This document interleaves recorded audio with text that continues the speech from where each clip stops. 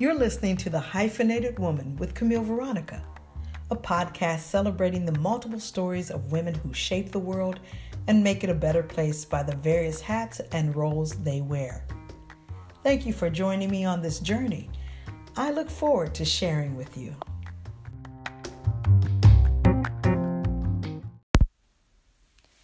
Okay, I've got a question for you.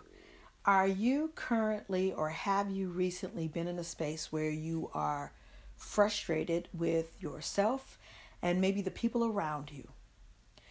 When people ask you for things, you have a sharp tongue. Or when you observe something, you have a biting response. Are you easily annoyed or just put out by this the general lack of common sense around you? Have you been wondering why folks don't do things the way you want them to do them and why stuff is not getting done? If this is where you currently are, today's gentle reminder is just for you.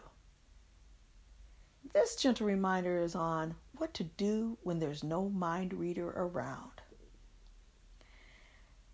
I am guilty of all those things I've described. But I'm also guilty of moving forward so that I don't repeat that kind of behavior. And what happened is I realized that a lot of times folks can't read my mind. And I don't know why I'm surrounded by folks who don't read my mind. So to alleviate that problem that I seem to have when folks don't read my mind and I don't have any certified mind readers around, well, I have to take a step back and open up and allow folks to know what it is I'm thinking, what it is I visualize, what it is that I need to have done, what it is that I'm hoping we accomplish together. Folks, it's not always them. Sometimes it's us. Sometimes in the midst of our brilliance, we forget that other people have not been on the thread that's going on in our head, giving us all these ideas and turning them about and figuring out how to solve things and putting it together so that it is perfect when we finally say, we're going to do X, Y, and Z. Some people process differently than we do. Some people need the backstory. Some people just need the details. This is what you want done. The bullet points. Just this. However it is, though, when we find ourselves snapping at people, responding in ways that are harsh, when we find ourselves annoyed, when we say things like, well, it's just common sense. Oftentimes it's because we have not done a good job of communicating what we need. Truth be told, there aren't a lot of mind readers around. And if you're fortunate enough to be with someone who is a mind reader, hold on to them. However, for the rest of us, do your best to begin to communicate the visions that you have, the desires you have, what you need to have, what you want to have.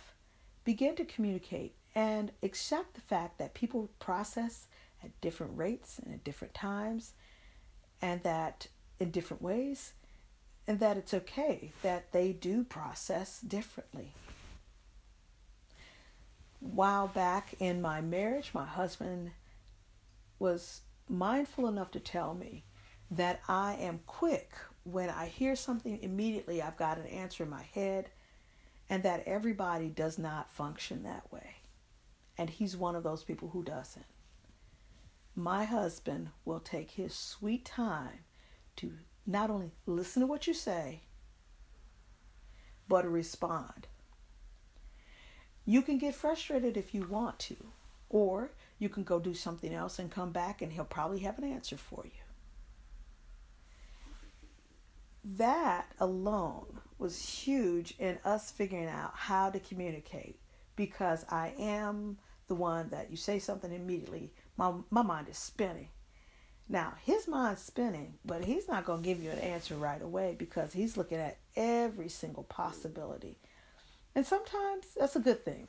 And other times it's overworked for me. But that's okay. I don't require my husband to be a mind reader.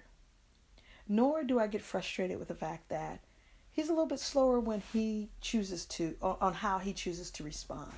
So that I give him enough time. If I want something done at a certain point, I make sure I give him enough time.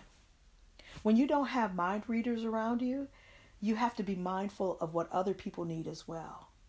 And so let go of some of those frustrations, not let go of some of them, let go of the frustrations. Allow yourself to open up, communicate, and you may have to communicate more than once to get the things done the way you think they should be done. But also allow someone else to come in with some ideas that might make it work better. I know you already know this, but this just serves as a gentle reminder. Thank you for joining me on this journey.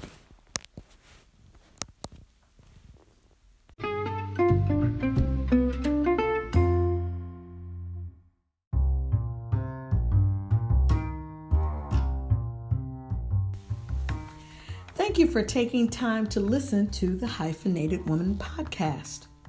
Hopefully you found something inspiring, something encouraging, or even something to celebrate. I appreciate you and the time that you've taken to listen. Feel free to comment, leave a message. I love to hear what you're thinking. You are invited back to listen. And please, feel free to tell others as well. We're in this journey together. Now go ahead and rock the world this week.